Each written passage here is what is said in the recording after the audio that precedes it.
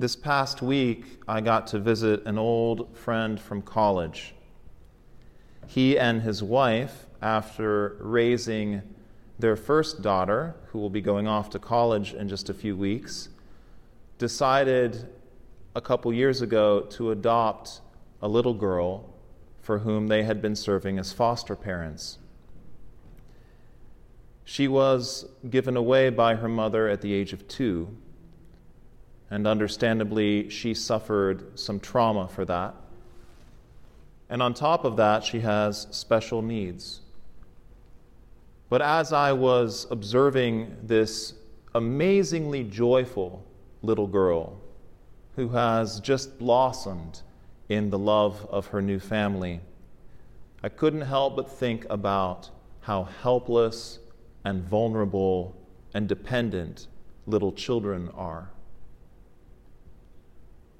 Consider the children that you know, or perhaps if they're grown up, remember what they were like when they were children. They can't feed themselves, they can't clean themselves, they can't provide clothing or shelter for themselves. The only thing they know how to do is cry. In fact, it's the first thing they do at birth. They cry. They cry for what they need, and very quickly they cry for what they want. And considering the complete dependency of children who have no worries, everything is provided for them, sometimes I think, wow, wouldn't it be nice to be a little kid again and have everything provided for me? Well, in at least one way, we who are grown-ups can still be children in this life.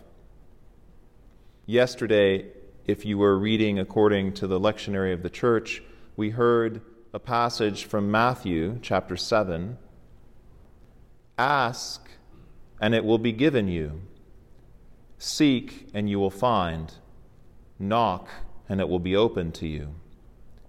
For everyone who asks receives, and he who seeks finds, and to him who knocks it will be opened. Or what man of you, if his son asks him for bread, will give him a stone? Or if he asks for a fish, will give him a serpent? If you then, who are evil, yes, he calls us evil, and he's God, so he would know. If you then, who are evil, know how to give good gifts to your children, how much more will your Father, who is in heaven, give good things to those who ask him? So we hear in this gospel passage an encouragement to ask, to seek, to knock, to ask God for the things that we want and the things that we need. But you might reply to me, Father Paul, I have asked God for things, and they are good things, and they are things I believe I need, and he has not answered me. He has not given to me what I've asked for. This sometimes happens. And in these situations, I can see at least two possibilities. Number one, God knows better than we do what's good for us. Just like we know better than a child most often what's good for that child.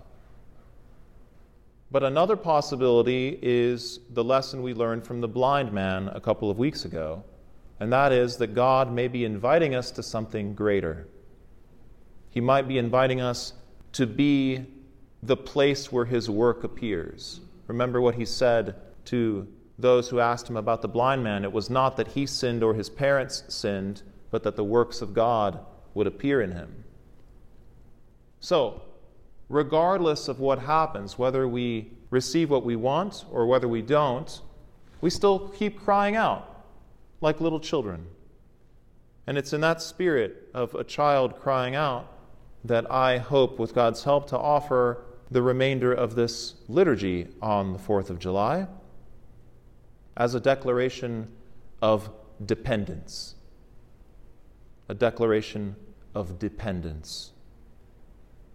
Because all of us are radically dependent on God for everything.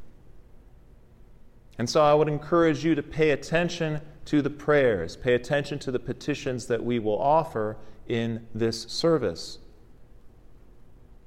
And I'm going to do something different in the service.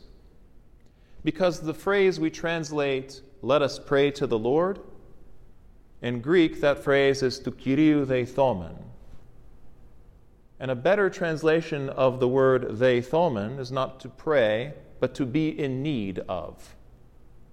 So when we say "to Kyriou theithomen," what we're actually saying is, let us be in need of the Lord, not let us pray to the Lord. More precisely, let us be in need of Him.